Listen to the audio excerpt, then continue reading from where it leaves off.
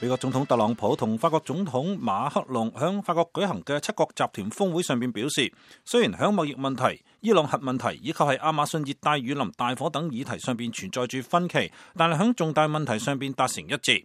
響星期一嘅聯合記者會上邊，特朗普談到咗大團結，而馬克龍則係話各方都設法揾到真正嘅共同點。伊朗問題上邊，馬克龍話佢係希望特朗普同伊朗總統魯哈尼響未來幾個星期舉行會面，不過特朗普未有承諾具體嘅時間安排。特朗普響強調伊朗唔能夠擁有核武器以及係彈道導彈嘅時候，仲表示響合適嘅前提底下，佢係肯定會同意。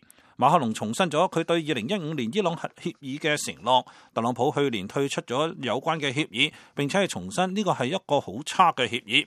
峰會期間，七國集團領導人對美中貿易戰升級表示關切。特朗普表示，美國響呢個問題上邊從北京方面得到咗積極嘅信號。China wants to make a deal. Now, whether or not we make a deal, it's got to be a great deal for us.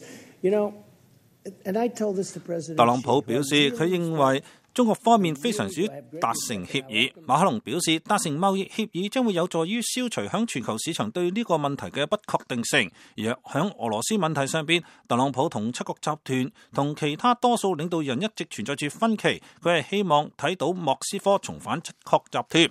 而俄羅斯響2014年從烏克蘭吞併克里米亞之後，俄羅斯被暫停咗八國集團成員國嘅地位。而響馬克龍繼續同巴西總統博爾索納羅對救火方式係爭執不休，佢仲話巴西總統未有按計劃同法國外長會面。博爾索納羅表示，馬克龍將亞馬遜地區當作為係一個殖民地，